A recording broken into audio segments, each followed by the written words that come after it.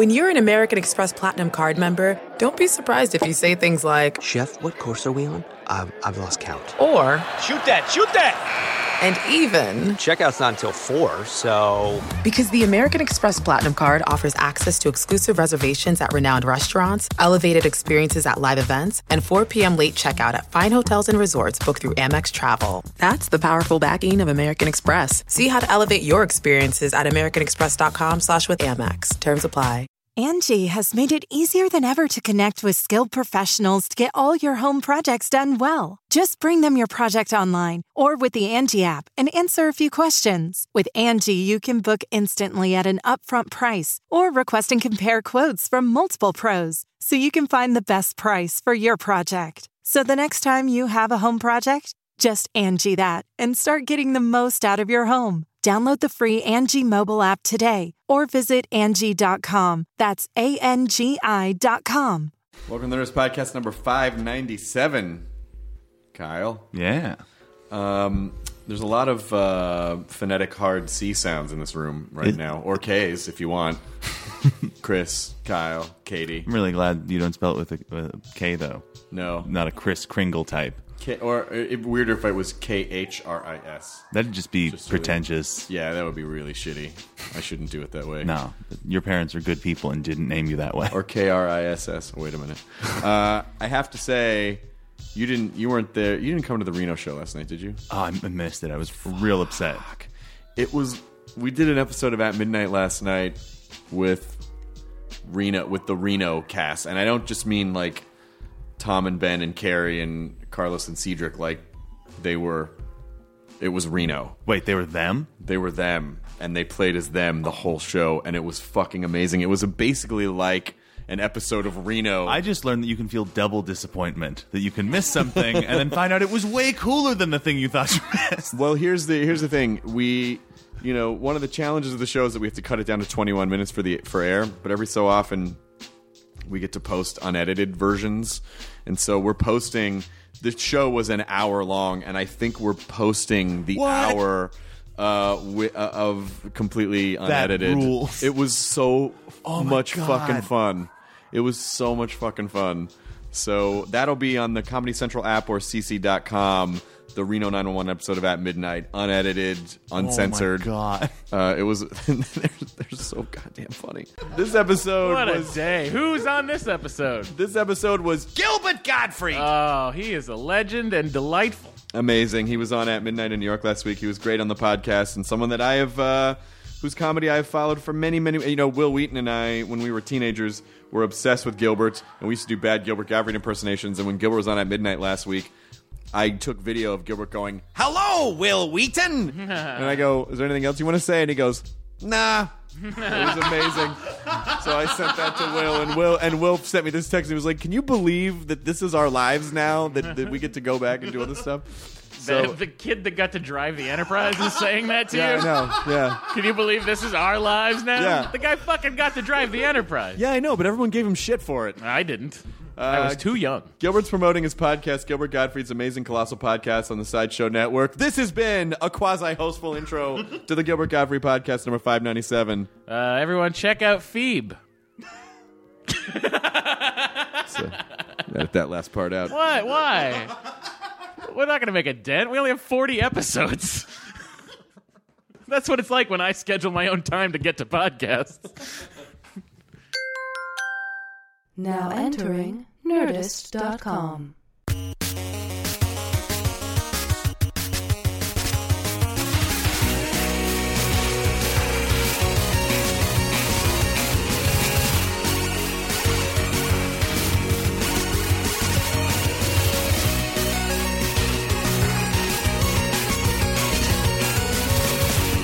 Do you want me to spoon you during the whole interview? Please. Would that make it? Would that warm it up? We could just. Why do you even have to ask? I shouldn't have asked. I apologize later. Right? Don't ask for permission. Ask for forgiveness. But it's nice to see you. We met for the first time. I think. Are we on? This started already. Yeah. Yes. We met for the first time. I think at SF Sketchfest this past year. I don't know if we'd actually met before, but I mean, I've always been a huge fan of yours because I watched every stand-up everything in the 80s, so I've been watching you for all the MTV Image campaign spots you used to do. Oh, my God, you remember that? Yeah. Jeez. Yes, that was early MTV. Right. Yeah. I remember they saw me at a club. This is after I failed on a bunch of things. And I failed on a season of Saturday Night Live. And I was even fired from Thick of the Night. Yeah, see, that's when you've hit rock bottom. When Alan Thicke goes, Gilbert, you fade. Gilbert, you beneath my taste in shoe business. And so they saw me at a club and they asked me to audition, and I went in and I just improvised some stuff at MTV. And they started using it. A lot. Like, they used it a lot. Like, throughout the whole day. That was my first good exposure. What was it before that? When did you start doing stand-up, and where did you start doing stand-up? Oh, God. I was like 15. I was 15. I wasn't like 15. You were literally 15. It's not like I was in my 50s and I just 15, but I was like 15. Yeah, I was it was like energetic. a 15. Yeah. Yes. I was 15. First time I got up on stage at like the bitter end. Oh, wow. And what was the stand-up scene like when you started? There wasn't much. The stand-up boom hadn't started yet. And so I went up. I just wrote my name down on the list. It was one of those open mic nights. And next thing you know, here I am doing this show. Well, that was a lot. I feel like there was a lot of stuff in there I'd be between doing this show one day, I never would have gone in the business.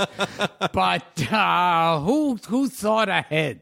Well, it's because before the stand-up boom, how did it even occur to you that was a thing that you could do? God knows. I mean, it was one of those ridiculous things. Like, I was one of these kids who would watch TV and old movies on TV and start imitating who I saw on TV. Mm-hmm. And then somebody recommended. They said, oh, there's this club in the village. Why don't you go on and try that? And I don't know if I did well or were too stupid to know that I bombed. Well, I guess it's hard for me to picture a time without the comedy boom. So the idea that everything had not been observed by comedy yet. Yes. It was like fertile. It was like you could just scoop the fish, jump into the boat themselves. Yeah. it's kind of like there was, especially at certain times, the comedy boom goes up and down. But there was a time, I remember, it seemed like every block had about 4 comedy clubs on it. Yeah. And then before that, if you did say, ladies go to the bathroom in groups, we'll be like, I never noticed that before. I hope people keep talking about that premise for 30, 40 years. Yeah, or if a glass broke while you're on stage and you said it's Memorex, that was like, what an ad lib! Oh my God! Wait a second. And men and women are different? That's before at that point. I think, before 1978, the consensus was they're exactly the same. Yeah. Wow, they're different and wait a second. Women sit down when they pee? I didn't know this. And by the way, just in case you were curious, New York and Los Angeles, very different cities. Yeah. Like wildly different cities. Wait a minute. Are you saying that L.A. is mellow and New York isn't? Yeah. New York's more angry? Yeah. I didn't know this. I'm so glad someone came along to point these things out. And can you believe it? This guy I saw last night said that cab drivers Wait a minute. and guys who work in 7-Eleven have a hard time speaking English. That's crazy Yeah. that someone It's nutty. I thought it was just me. Yeah. For the longest time, I thought I was the only one. And I can't even talk to you about flying anywhere because air travel, someone needs to take that down a notch, too, So comedically. it's about time someone had the guts to stand up to big to airline. handle air travel. And, you know, I'm just waiting for somebody who has the balls to talk about those giant boxes of candy you get in movie theaters. Yeah, I mean, it's like, who are they trying to impress with that business? I mean, and, you know, you have to take a mortgage out on your house to buy the candy. No one had ever put that into words before. It's like they're narrating my life. That's why. And are you saying that if a man and woman are at home, the man clutches the remote control? Won't let go of it, apparently. I mean, come on. Yeah. I thought I was the only one who knew that. Well, he clutches it because apparently men really like sports. Yeah. And so he's very protective, which the women should understand because they like shoes and not and are sports. men a little bit on the Neanderthal side? Yes, and women are a little bit complex and hard. And what is this clitoris that they keep talking about? Yep. I think we just covered 1978 to about 1999. For anyone who wants to know. I remember one time I was on a show, a talk show, and one of the other guests was Jimmy J.J. Walker. Of course, yes. And I started, someone asked me about what kind of material you do, and as a joke, I started saying stuff like that. I said, well, I do jokes about 7-Eleven and about men and women and I started doing all a roll-off of that.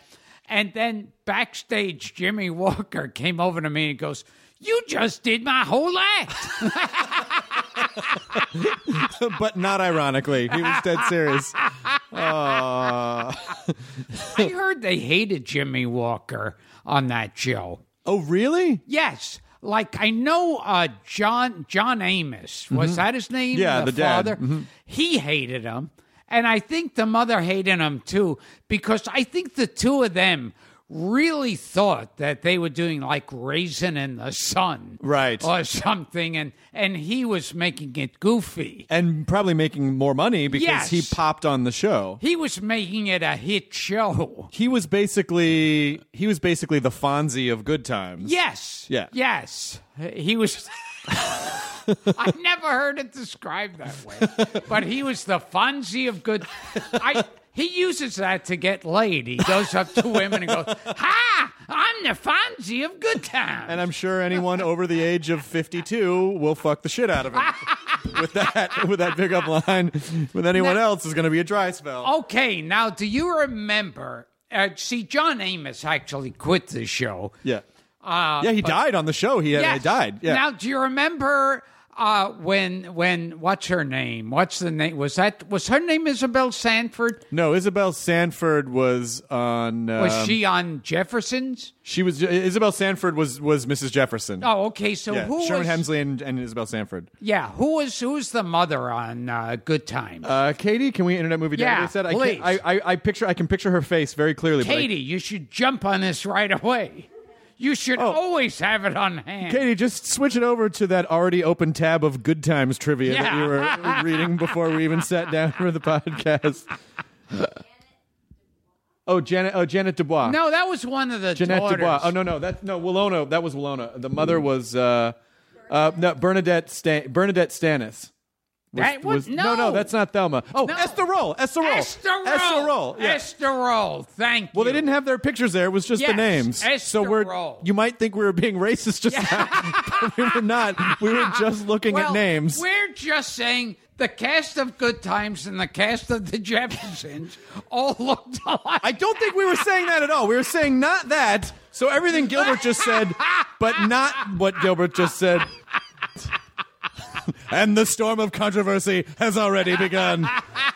But it's fun it's interesting territory. It's kind of it's a sort of a natural segue into the fact that you It's when Joan Rivers was on the podcast a couple of years ago, and she sort of talked about the same thing. She was like, "They're jokes. They're not most of Yes. So when she would say things and people would get upset, she'd be like, "I'm not. It's a joke. Yes. It's comedy." Yes. And so you are someone who has gotten into trouble before from stuff that you say, and you Thank must be. God it never got in the papers or on the internet. I mean, Phew. never. Hi, boy, I dodged a bullet many.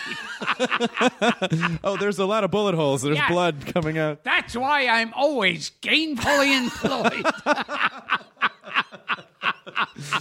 But there was. What was the? At what point did you? You don't try to be controversial. You just say things that Yes, that strike me as funny. that sometimes people are like, "Hey, you shouldn't say that," and you're like, "But." Yeah, it's a fucking joke. So what do you think the rules are? Do you think there's a too soon and a not too soon? Well, and here's how I feel about too soon, and everyone who's listening will notice that I'm hitting my hand on the desk. Yes. To make a point. That shows what a fucking idiot I am. That I'm putting my hand, I'm doing a karate chop on the desk to make a point. That's right. Yes, it's just like everyone who's listening.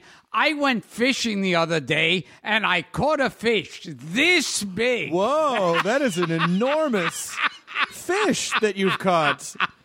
I mean, if you could see. And I went out with this girl, and boy, she had tits out to here.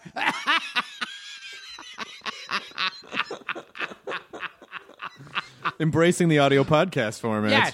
Hey, before we get back Sure. to Yes, of course. getting back to Esther Roll for a second. Sure. Do you remember after John Amos mysteriously dies on the show? Yeah. And she's holding up very strong. Yeah. But she finally breaks down. Do you remember that scene? Wasn't it kind of near the end of the show? She finally, I remember the tone of it. There was I think it was right after he allegedly dies. And she's being very strong about it. And then at the end, she's washing the dishes. Yes. And she's cleaning a bowl, and she drops the bowl, and the bowl shatters on the ground.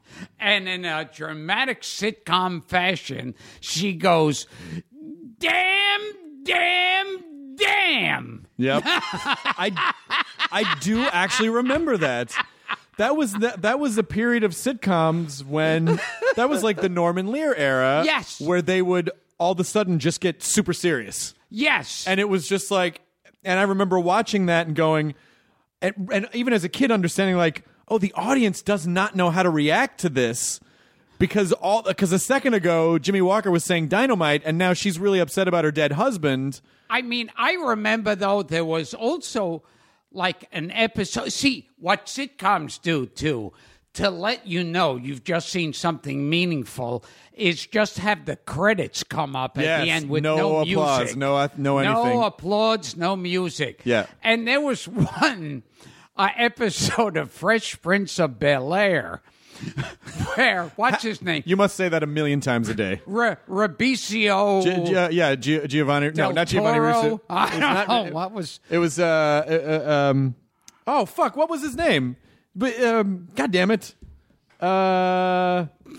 Because he was discovered because he danced like Michael Jackson and Yes, when he was a kid, yes. and then he got discovered and put on Fresh Prince of Bel-Air. Katie, Internet Movie Database. Yeah, I think his name was Esther Roll. It was Esther Yes. Roll.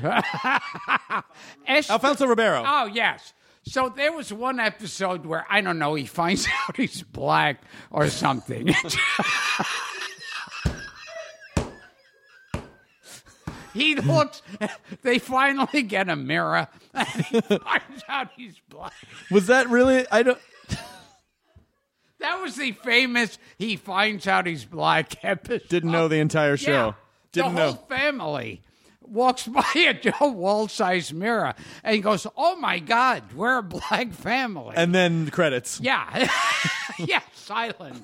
It's just and I'm showing with my hand. I want you to know with my hand, I'm showing the credits coming. Rolling. Yeah, up here, and down. here. Okay. That's right. See, now we're both, it's kind of, you know those shows where they I think it shows for like blind people when they have a narrator. Have you ever watched that on TV? Sometimes they'll have that come on, and they'll have it like whatever Matlock or whatever. Oh, and you'll hear the announcer go, "He picks up a pencil."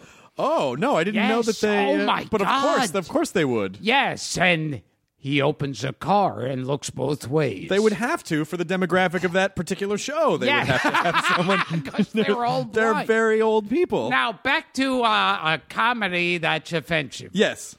Yeah. So what? Mine, because it's not funny. No, it offends people who pay to see me. Sometimes it does. So what's your stance? Well, the idea, and I'm going to hit the desk again. Hit it again. I'm going to do my karate chop to the desk again to make a point. I always thought, I love the term too soon because it's like, at least when I say a joke, that's I'm having a stroke. Are you okay? That's how animate. No, half of you is starting to sag into the chair. Are my you okay? arm is hanging from What are you going to pound on the desk for emphasis now? And right now, the narrator is going, his arm is hanging on the side, and his mouth is halfway open. Gilbert is having a stroke while Matlock picks up a pencil. And then Andy Griffith just walks in. Yeah. And so I always felt like, at least when I say a joke that's too soon or bad taste, everybody hears it and laughs or gets offended because they know it's offensive. They know it's a bad taste thing. And when people go, oh, when you wait, it's okay and I'm a good person because I waited, then it's like people can do jokes about Abraham Lincoln being shot in the Titanic. And so if you're a good person, you go, well, time has passed. I don't know anyone involved with that, so fuck them. I'm a good person. I didn't know Lincoln. Fuck that guy. I didn't know Lincoln. Fuck him and fuck everyone on the Titanic. But I guess I never thought that before. That people go, I waited, and now I guess. Yeah. Now, I mean, it's like I remember a year after the tsunami, and as I said, a year. I don't know why, but a year. I remember I saw it on TV. It was popping up like, oh, it's a regular tsunami going on here. Like jokes were coming out. Right. And I thought, oh, so 1 year, after a year, it's a joke and no longer a crime against humanity. Right. And it's like, I always thought that was ridiculous. Well, comedy is one thing that tries to help us deal with, or at least feel like we have control over the most horrible things in the world. So I think as long as, if an audience, I think, understands, like, oh, it's not that this person's trying to be disrespectful. It's He just is. He just is a fucking prick. He's not trying. It just comes naturally to him, being a fucking asshole. He's just really good at it. So let him spread his wings and fly over the pits of Mordor. What was that always kind of the thing that you did, or was it, No, it's just I figured I could lose more work. when the more tasteful I was, I kept jobs. And I said, this is no fun. So you wanted to light some shit on fire. Do you like to light stuff on fire? Oh, yes. Yeah, usually bags of dog shit. But that's a whole other story. Who did you come up with? Like, who were some of the other people in your comedy world? Oh, God. God. Yes, that's how long I've been doing it. It's a long time. Yeah, Jesus. Yeah, slightly less long, but still a long time. Moses, but he was too Jewy. I didn't like him. I mean, in those clubs, Jerry Seinfeld, Paul Reiser, Bill Maher, Dennis Miller, a bunch of people. Do you still talk to Dennis Miller at all? I'm always fascinated by Dennis Miller Yes. because his second comedy special is one of my favorite comedy specials of all time, which I think it was the second one, Black and White. And then as the years went on, he seemed to get a little weird. Yeah, it's weird. He's like now a sidekick to Bill O'Reilly. It's not. I'm not Yeah. talking shit about him. I just think it's a different. He is a different person. a different cat. Yeah. But he also, I don't feel as bad because he was kind of a dick to me when I first met him. I'm like, oh, all right. Yeah, I guess that's fine. But I think in general, like everyone, everyone kind of found their little place and found their little corner of entertainment and, how to express it. What did you ultimately, when you started doing stand-up, did you just think, well, I'm just going to be a touring comedian? Or did you, because in those days, it's not like stand-ups got put on television all the time. That didn't really start happening until like the late 80s. And it's funny because a little later on, with the comedy boom, there were so many comedians that used to go on every night at the clubs where I knew this is nothing more than an audition to get a sitcom or a part in a movie. Right. Because they had no material or anything. 7 minutes to build the show. Yeah. And that they're hoping one day, and with a few it worked, but they were hoping, one day someone would see them and go, oh, they've got kind of a likable charm about them. Right. They could be a Tim Allen or a Jerry Seinfeld. Yeah. But it was a different... that did breed a lot of like the 7-minute stand-up routine. Oh, yeah. And then if those people ever kind of went on to have to ever tour, then it was a disaster. Well, also those shows like, now it's, it used to be Star Search, and then there's a million other shows like that, where it's like the winner has 7 minutes. Right. 7 killer minutes.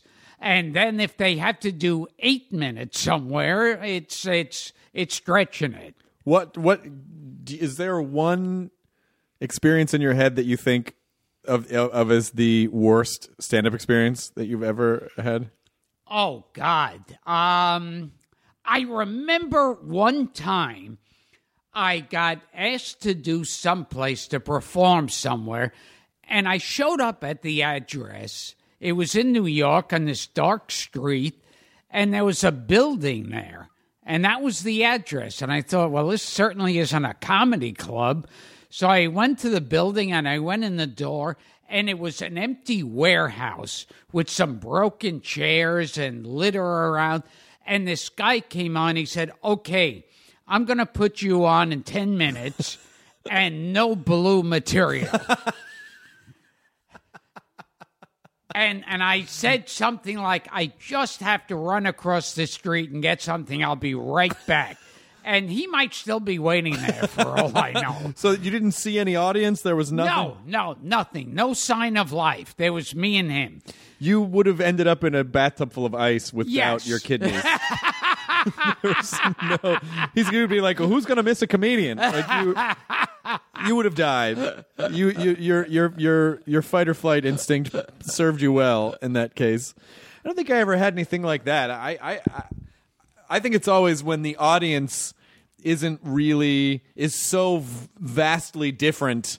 Oh yeah, from what it is that you have to offer, and it's like, well, do I try to pull them in, or is it just like, well, we're just not going to connect? Oh yes, tonight. Yeah, like a horrible date. And then sometimes the sort of dickhead comic gene will kick in, and then it's like, oh, well, now I'm going to make you suffer. Oh, yeah. That I usually open with.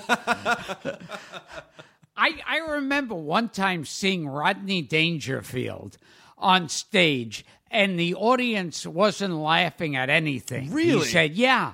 And so finally, he looks at them angrily, pulling at his tie and shirt and moving around. And he goes, hey, if anyone tells you you're a hot crowd, you spit in their face. Did they laugh at that? I laughed at it.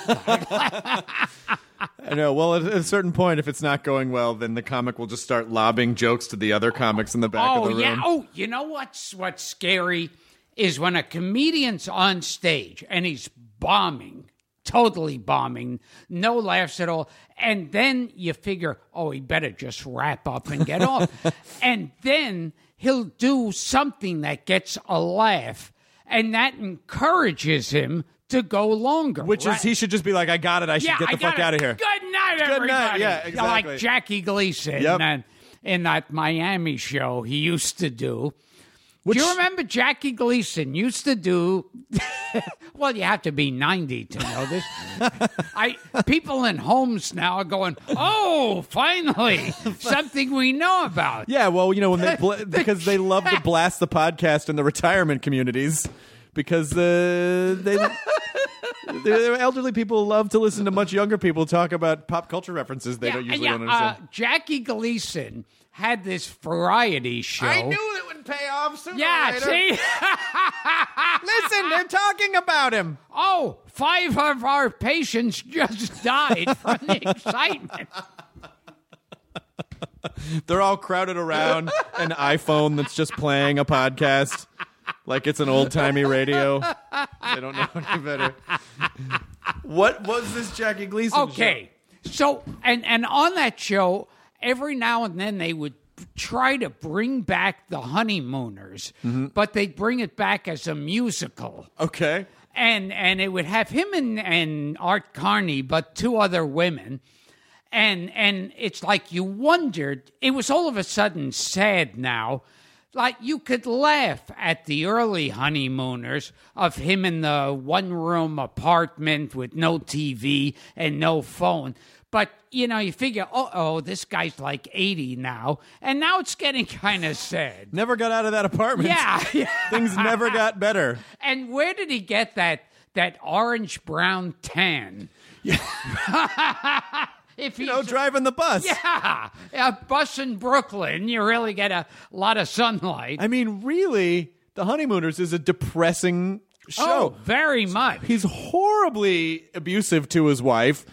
She puts up with it. I mean, sometimes she'll put her foot down, but basically, she's only ever given every once in a while a morsel of, baby, you're the greatest. Which brings us back to the Black Honeymooners. Oh, no, they with did. Cedric the Entertainer.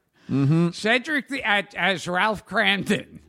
This was an idea that couldn't have lasted as a terrible sketch on Saturday Night Live. And they tried to make it a show. Yes, that it was so horrible. Well, they had a terrible marriage. And I know the idea was supposed to be, well, you know, but love conquers all, Yes. I guess. But basically, he gets home from work, yells at his wife. She's way out of his league. Yeah. He probably just, you know, a couple times a month gives her a couple of pumps and then, you know, and then he's shitty to his friend who's almost mentally challenged. Well, And speaking of mentally challenged, no. before, which we love to speak about. Hi, we're speaking about mentally challenged. So before that, Gleason had another show where he used to do a sketch called Joe the Bartender.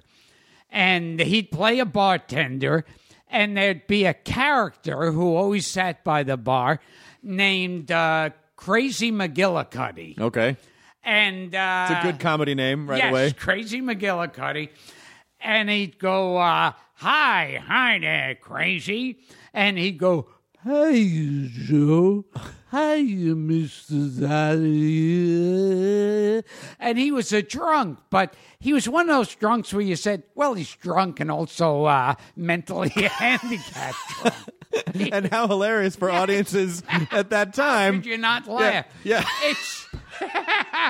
It's brain damage and alcoholism. How could you not? I mean, the nexus of those I mean, separately, those things are very sad. But when you bring them together, If he only had polio. it's just audiences at the time could not handle that much comedy Yes. in one. And then, you know, Gleason's wife would come in and he'd hit her and everyone would laugh. yes. And then they'd go home. That was such a strange time for what, but I guess it was coming out of I don't know, vaudeville, radio comedy, and I would imagine. I mean, vaudeville comedy, I'm guessing, was probably pretty base. But then, like a much later sitcom, they'd have, and the critics were in love with it, and that was Murphy Brown. Yeah, with Candace Bergen. Yeah, and I remember that was a show. I would love for them to bring that one back now, where the punchline was, "Who do you think you are, Spiro Agnew?" and hey, who do you think you are, Dan Quayle? And they'd mention like politicians who were in the news that day. Right. So when the show aired a week later, it was already old news. I say we do a sitcom now and retain those references. Yes. Let's take a sitcom and not tell anyone what we're doing, but we're going to take all the references that were in Murphy Brown yes. and apply them to a contemporary show. Were you at the roast where Norm Macdonald read out of the joke book of Saget? Yes. You were at Saget's roast, right? Yeah. He read like his old joke insults. Yeah. And I remember his joke insult to me was something like, there's a sign on the men's room that says, "Gentlemen, well, pay no heed. You can go in anyway." Jesus Christ. Did you guys, because I was at that roast and the audience, the comics were all laughing. Yes. The audience was completely dumbfounded. Yeah, I was cracking up. I love anything where the audience has no idea what's going on. I don't know if I would ever actually do any of the roasts because I feel bad just taking a shit on people. See, I like taking a shit on people. But I usually pay extra to have them shit on me. But that's a whole other story. I'll talk after the podcast is over. We'll talk about how I like to get shit on. I think it'd be really great. I always think it'd be really funny to put people on the spot when they do the comedy. Like, but that's another story. And be like, well, let's talk about it. Yeah, tell me that. Just story. to see how far the riff can actually go. Here's an old joke. A husband and wife are having trouble there. Their relationship is getting boring. Their sex life is falling apart. And then finally, the wife says, "Hey, how about try this? Why don't you shit on me tonight?" This is, I heard...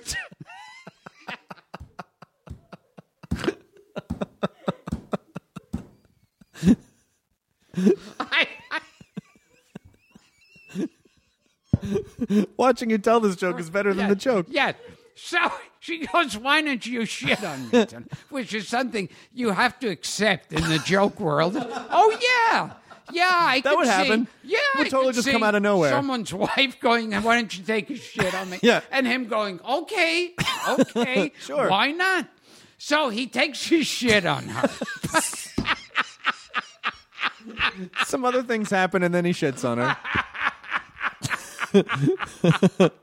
This is, I think Kelly Lee is going to, what's her name? Kelly Ripa. Kelly Ripa? Kelly Ripa is going to be telling this joke tomorrow morning. You're going to see it on the show. She's going to open the show. Yeah. So he takes his shit on her.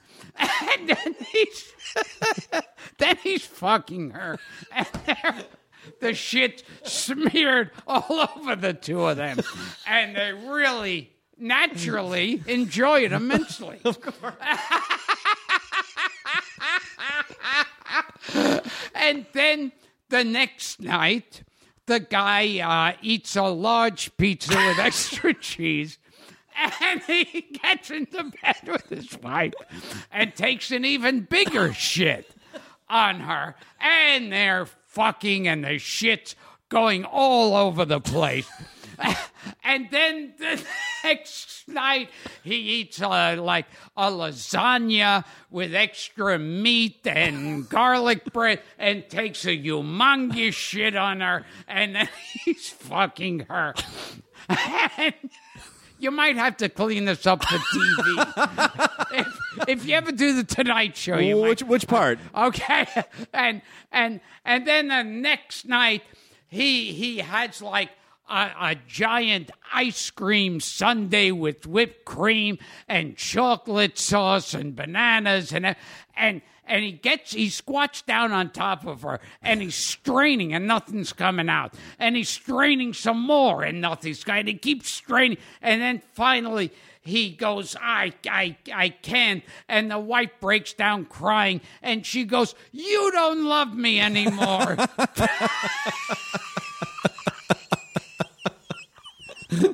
Is that a joke or did you just make that up? No, it was an episode of The Honeymoon. Oh, where Gleason goes, I'm gonna shit on you, Alice. Hey, Ralphie boy, you gonna shit on the wife tonight? I shit on Trixie last night. It was good times. So you're saying you shit on Trixie? Oh, yeah, I should shit on Alice. I shit all over every night, Ralphie boy. You want to use my vest to clean it up? I would love to see like deviant honeymooners, like fetish. It's like you see all the stuff you never see in the bedroom. It was only in the kitchen. Oh, but yeah. if they just move the cameras into the bedroom, what kind of weird, fucked up things? I mean, Alice must have been getting something out of that relationship. Oh, yes. But no one could ever see what it was. What was the last episode of The Honeymooners? Do you know what the last episode was? Ooh, Did they resolve anything, or was it just like, well, that's it? I think, yes. Ralph dies and Alice is washing a bowl. And she goes, damn. And people didn't know why, even though she was upset, why she sounded black. And then credits. No audience. Yeah. They just didn't know. They didn't know how prophetic it would be. That's amazing. But you must be pleased that in the internet age that you can pretty much say whatever you want and have an outlet, because in the 80s and it doesn't offend anyone. not one person ever no gets one upset. has anything to say about it. No. It's you're Teflon. Nothing sticks. Yeah. But you couldn't. I mean, in the 80s, everything really did pretty much have to be TV friendly at all times. Yes. So yes. When did you start to I feel like I'm at the McCarthy hearings. Yes. Are you a communist? Are you now, or have you ever been a member of the Communist Party? See, not too many people do a Senator Joe McCarthy imitation. That is again, we're going to put that in the Murphy Brown sitcom. We got Joe McCarthy and Victor Bergen. Hey! Oh, it ties Victor in. Bergen. It all ties in. To Candace. Hey, let me get a plug out of the way first. Sure. I have a podcast now. Doesn't everyone? I don't. Doesn't every fucking person in the world? I look across the desk at you and I go, Jesus, every fucking asshole has a podcast. So I have a podcast. It's called Gilbert Gottfried's Amazing Colossal Podcast. Uh-huh. You could hear it on gilbertgottfried.com and subscribe to it on iTunes or SideshowNetwork.tv. Okay. And how long have you been doing your podcast?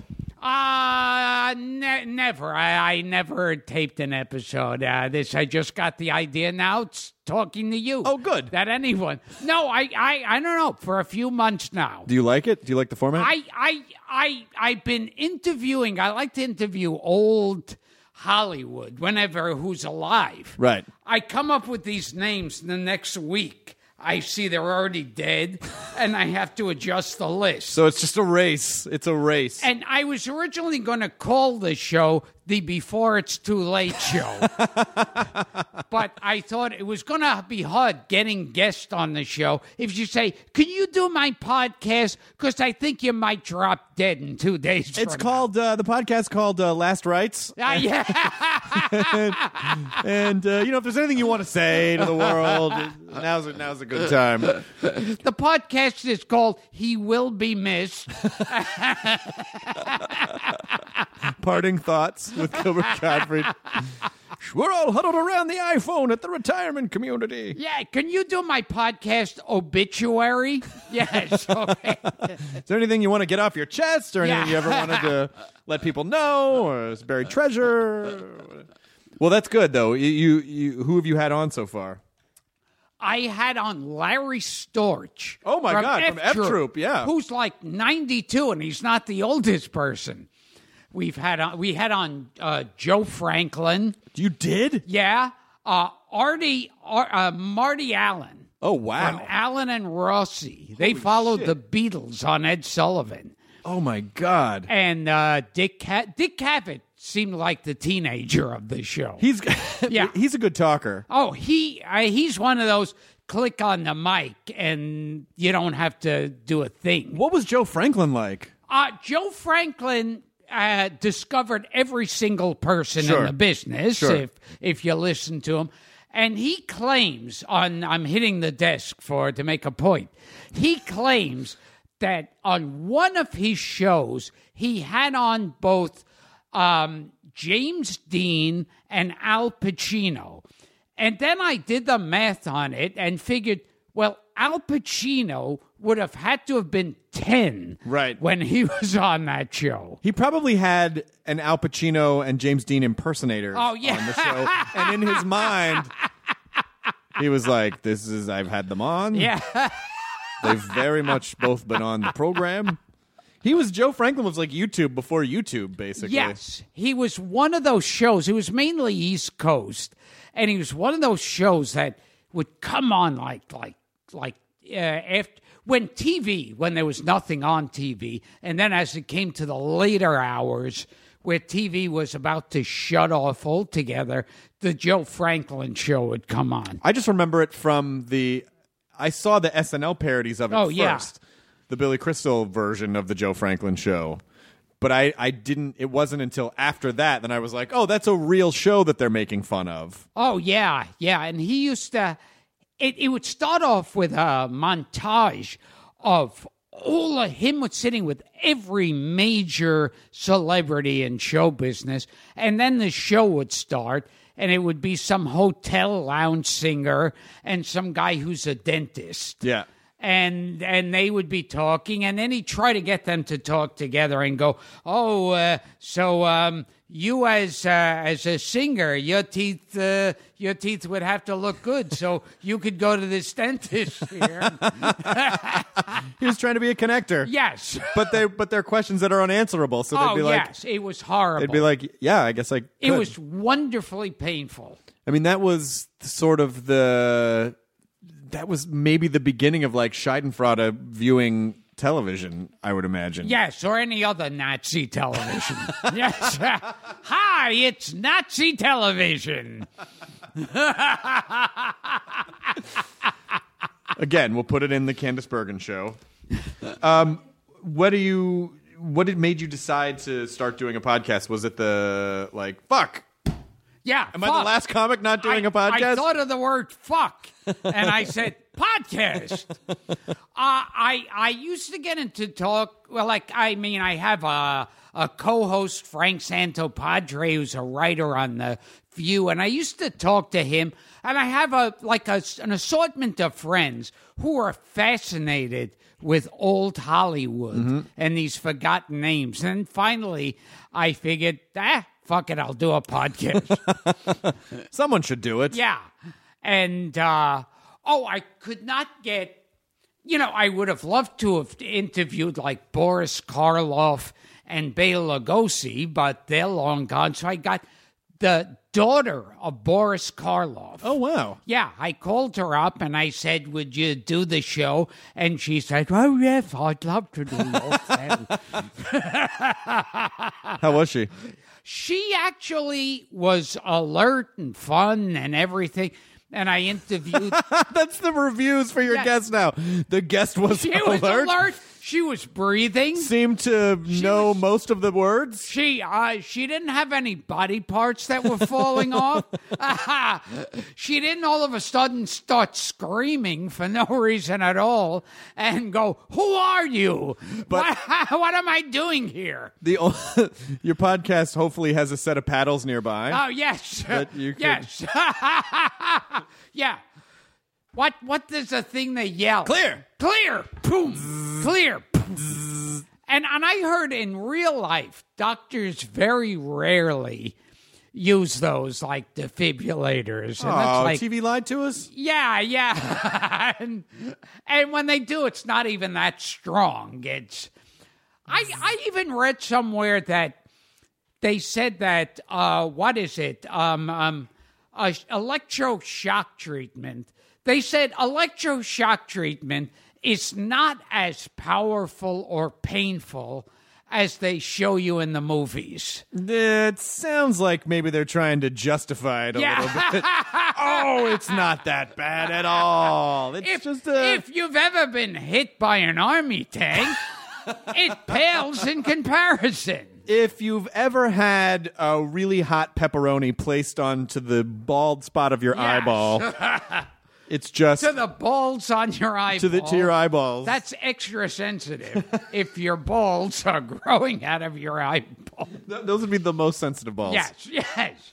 So then if they could punch you in the eye and hit you in the balls At the same time. But then this will be discussed on 60 Minutes next week. do you your comedy is kind of joke based. Some is joke based, some just long lingering thing with no point whatsoever. So when you go on stage, what is it that you want? I usually like to talk about stuff that's true, like the guy who shits on his wife. 100% true. Yeah, that happened. 'Cause did I tell you I have a podcast? No. It's called Gilbert Gottfried's Amazing Colossal Podcast. You could hear it on GilbertGottfried.com. I'm hitting the desk again for emphasis. And subscribe on iTunes or SideshowNetwork.tv. And please watch the episode where Jackie Gleason Shits on Audrey Meadows. On Audrey. It was an outtake. He improv'd it. He wasn't gonna, but it was live television, so it went out. Where Edgar Bergen takes a shit on Candaceburg. Where Edgar Bergen puts his hand up Charlie McCarthy and pulls out a fistful of shit as a joke. Because that would be ridiculous. It was a ventriloquist dummy, but audiences just weren't ready for it yet. So he didn't work a lot after that. What an amazing time, though. I mean, like, I feel like all my comedian friends now, we're all sober. Yeah. But I feel like I take an occasional crystal meth, but that's recreational, but just on holidays. A recreational meth Yeah. user.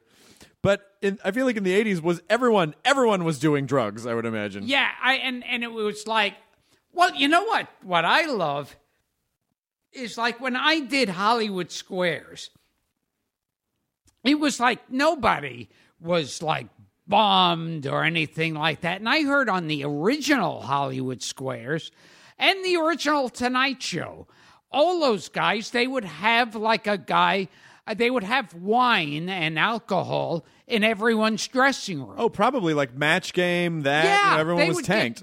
You'd see these old celebrities bombed out of their skull. Yep. On these shows. Which, I'm sure it was like, well, let's relax them with the alcohol, but the side benefit is that they'll be super drunk. And that's, the whole Foster Brooks thing. Oh, yeah. Like that, for some reason, that...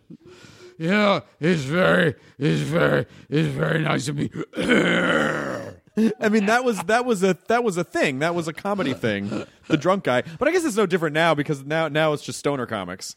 Like we have the same thing. Oh yeah. It's just like later on it would morph into Cheech and Chong. I think it evolved out of the Victorian opium comics.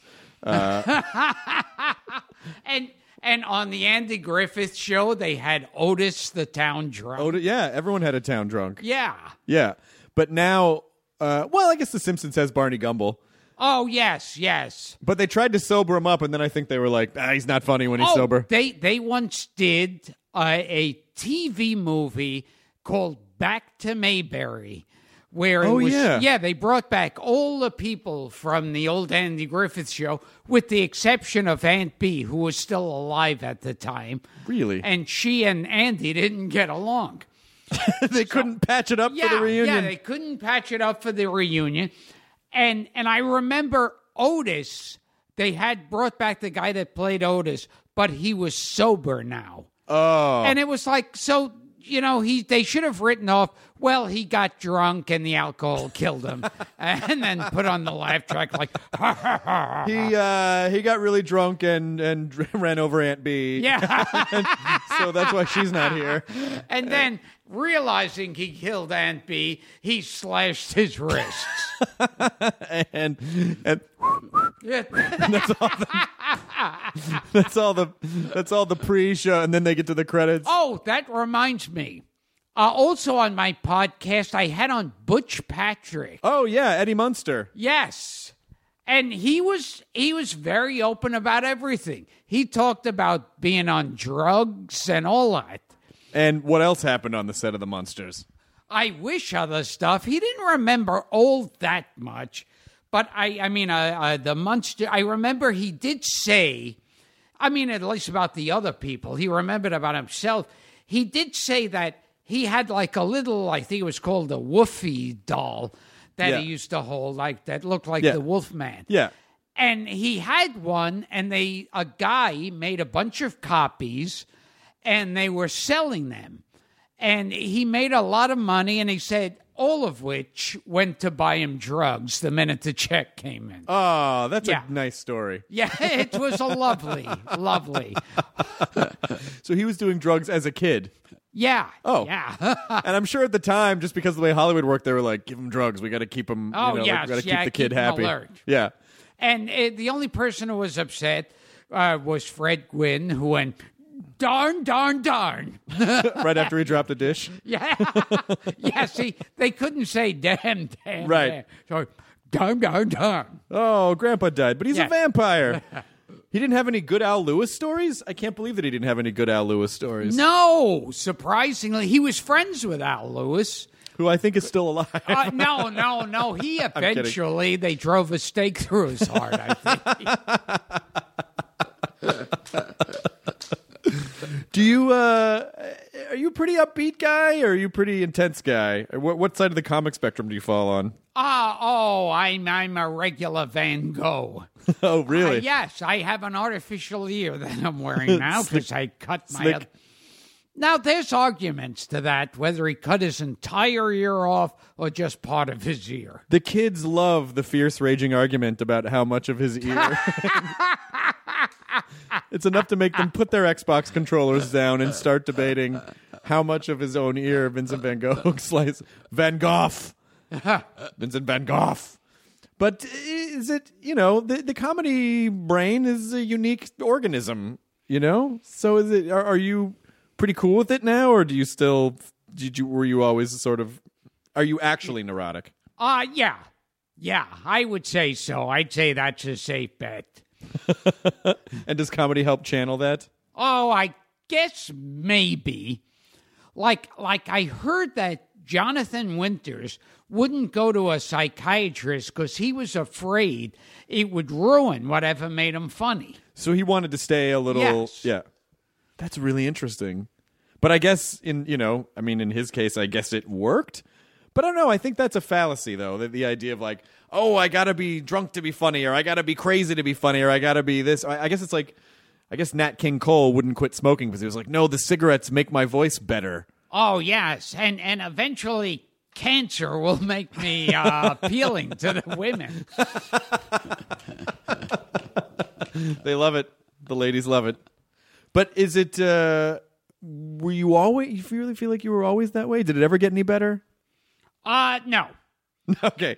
Did it get worse? Yes. Oh, good. And we were talking about, getting back to offensive comedy. Oh, you want to talk about that? Sure, why not? Well, I just wonder what audiences... I mean, I guess if the audience kind of understands that you're not coming from an attacking place. Yeah, it's like, years ago, if we had the internet and the audiences and people now who are on the internet, they would go, oh, Foster Brooks, how can you make fun of a man with an alcohol problem? That is not a joke. Right. And I think people now love to pat themselves on the back when they're offended. I think the only thing I think the main thing that bothers me about it is that generally people don't have a problem laughing at misfortunes that don't land near their doorstep. Oh, yes. But the second it does, and they're like, how could you say that? It's like, yeah, but you just laughed at that other joke, and that joke was about adoption, and someone who's adopted might have been really upset about that, but you laughed about that, so why would you not, I guess it just depends on... people are conveniently... it's like when I lost the whole Aflac thing. I feel like Aflac fired me, got loads of free publicity off it, and then hired a new guy to imitate my voice for less money, thus bringing closure to a horrible tragedy. Did you find out about that? Did you find out about the internet? On the internet, yeah. On the internet. I wasn't called on the internet. And did that make you change? Did you feel like that made you change the way you deal with the internet at all? Were you like, well, fuck it now? Oh, yeah. I guess you already fired me. What are you going to do, fire me again? Yeah, exactly. So what was that experience then? Like, were you reading there going, wait, this can't be real? Oh, shit. Yeah, and it's like, especially it can't be real because you're thinking, oh, well, so this means absolutely nobody in that company ever saw me on stage, ever watched Friars Comedy Central roast or a Friars roast, never heard my Dirty Joke DV, and never heard of the Aristocrats. Right. Yeah. Did anyone from the company ever contact you? Or was that No. Never. It was on the internet. And then I think after it was old news, someone finally called my agent. and said, "Oh, we're going to go in exactly the same direction with a different person." I like that they didn't even try to have a new. Yeah, and their ad campaign was we're looking for the new voice of the duck. And so the new voice of the duck is the old voice of the duck. Just not the guy. Yeah. Oh, fuck. You think, okay, if they started doing it with a British accent or something. And are you pretty zen about it now, or is it still upsetting? Now I talk about it, yeah. It's like, because everyone brings it up, so I figure, what the hell? I didn't bring it up this time, just so you know. I wasn't going to bring it up. Yeah. It's nice that you brought it up. No, but you brought up shitting on a woman. No, that was your joke. Oh, damn it. I knew somebody brought it up. But it's because he didn't love her anymore. Yes, he didn't. He just didn't love her enough. But maybe he could find someone that ultimately he could shit on someday. Yeah. I like to break down jokes as literally as possible. Yes, you're like my analyst. Well, he didn't love her enough, so naturally he shit on her. Are you performing anywhere live anytime soon? No, I'll be performing somewhere dead soon. No. I'll be performing at a bunch of places. You could see that also on my schedule on GilbertGottfried.com. No, I'm curious. Do you have a podcast on that website as well? Well, it's funny you should bring it up. Okay. Much like you brought up shitting on your wife. Well, I feel like you did that. Yeah. No. I don't like commitment. I would just shit on my girlfriend. It's too much commitment. And I have a podcast called Gilbert Gottfried's Amazing Colossal Podcast. You could hear it on GilbertGottfried.com or subscribe to it on iTunes or SideshowNetwork.tv. Excellent. And so I'm just hearing about this for the first time. You do a podcast? Yes, I do a podcast. You talk to... And the Miami Beach audience is the best audience in the whole world. Good night, everybody. Yeah, that's what Gleason would sign up. And his show, he used to rap. I heard a story that he tried to launch a game show. Yes! And the show was so bad that the next week he came on and apologized and then just had his friends on and they just talked. It was some show, I think it was you stuck your head through a thing and you had to guess what picture was around your face, and he went on the next week. at the same time slot and apologize, saying how awful the show was. What a great time when networks wouldn't cancel you. They were like, well, you got to fill the time. Yeah. Somehow. So go on you made a just commitment. say that it was an awful show. And then just talk to your friends and then yell at people for a half hour. Would you have wanted to work in television back then? Well, you know what I think about getting back to F Troop, because you mentioned it. Yes. Well, I was talking about my podcast on Yes. GilbertGottfried.com. If I were around years ago, I could have been one of the Indian chiefs on F Troop. Now it would be like, oh God, they had someone who's not a Native American playing a Native American, and it's like back then it was like mainly like Jew Borscht Belt comics were their Indian chiefs. Darken him up. Yes. Put a headdress on him. This is an Indian. Who gives a shit? No one's going to give a shit. What? It's not like these dumb shits who are watching at home have any way to communicate with one another on some vast network of machines who could be upset. No one's going to give a shit.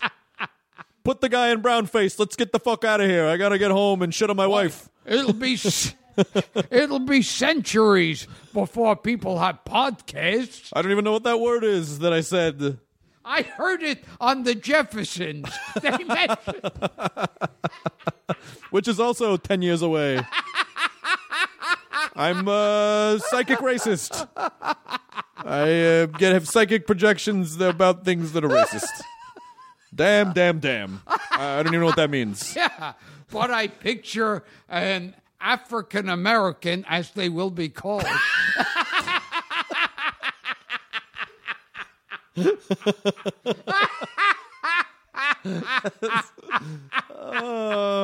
Psychic racist.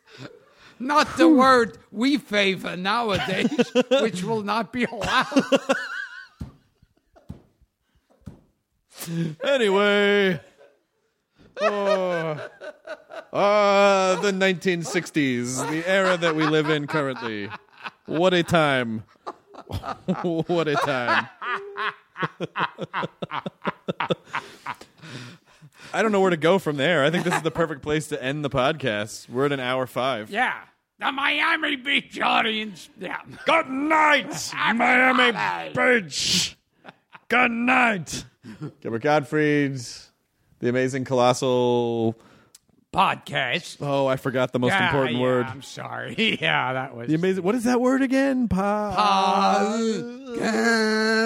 I tell you, I don't know if you're drunk or mentally challenged or both, but I'm going to keep you around to dance for me. The audience loves it. They love it. You're weaker than they are, and it makes them feel better about themselves, and that's why we're keeping you around.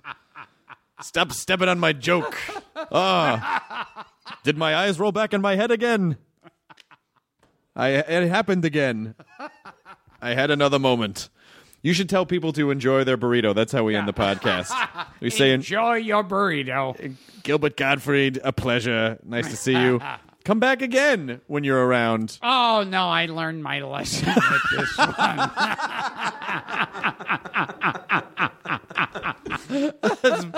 That's bad. We can't.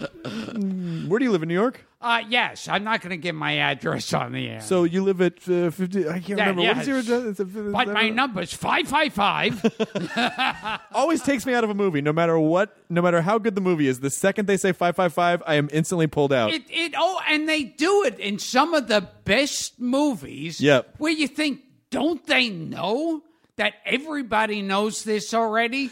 Just come up with like 5 number prefixes that are okay to use. Yeah. And then just use those. I'll see a movie that I'm really into, and they'll go, okay, give me a call, 555, and I'll go, all right, forget it. I'm out. Even in Ghostbusters, when they show the commercial that they did, like, we're ready to believe you, it says KL5. It's like, yes. Even in 1984, people weren't using letters. I know. God damn it. Yeah, it makes me mad. I'm upset too. And the other thing that makes me mad is during a birthday party when they sing, "For he's a jolly good fellow," Like, who sings that at a birthday party? The Elks Club. Yes, exactly. That's it. I don't think the Kiwanis or the Moose Lodge. I don't think anyone now. I don't think any kids now at birthday parties. Whoa, Spider-Man's here for he's a jolly good fellow. Nobody, not one person. Not one person. Well, have a safe trip back to New York. When are you heading back? Think about Wednesday. it. You go back Wednesday? Yeah, I had to think about that. And you're not performing anywhere live? I am performing somewhere. Well, if people wanted to know that information, where would they go? GilbertGottfried.com and check schedules. I would only go there if there was a podcast. There was a podcast. I would go. I could see going. Say, off the top of my head, say it was Gilbert Gottfried's Amazing Colossal Podcast. Well, that doesn't sound like a real thing. But yeah, and if it were a real thing, then you'd have to subscribe to, I don't know, iTunes or SideshowNetwork.tv. Well, what kind of... Or, if we're going to go really crazy, you could say I have a book and DVD that you can get on Gilbert Well, Gottfried. that's just crazy. I mean, who would even go on this podcast? What do you get, like Larry Storch? What do you get, Boris Karloff's daughter? I mean, who the fuck would even go on such a podcast? Who's on it? Marty Allen? He's not even still alive. I mean, come on. That's made up. All right, the end. Now leaving Nerdist.com. Enjoy your burrito. Hey grown-ups, The Cat in the Hat Cast is a new podcast from Wondery, perfect for the whole family. Join the Cat in the Hat and your favorite Dr. Seuss characters as they get whisked away on a new adventure every week. Fish dreams of creating his very own polite and quiet podcast.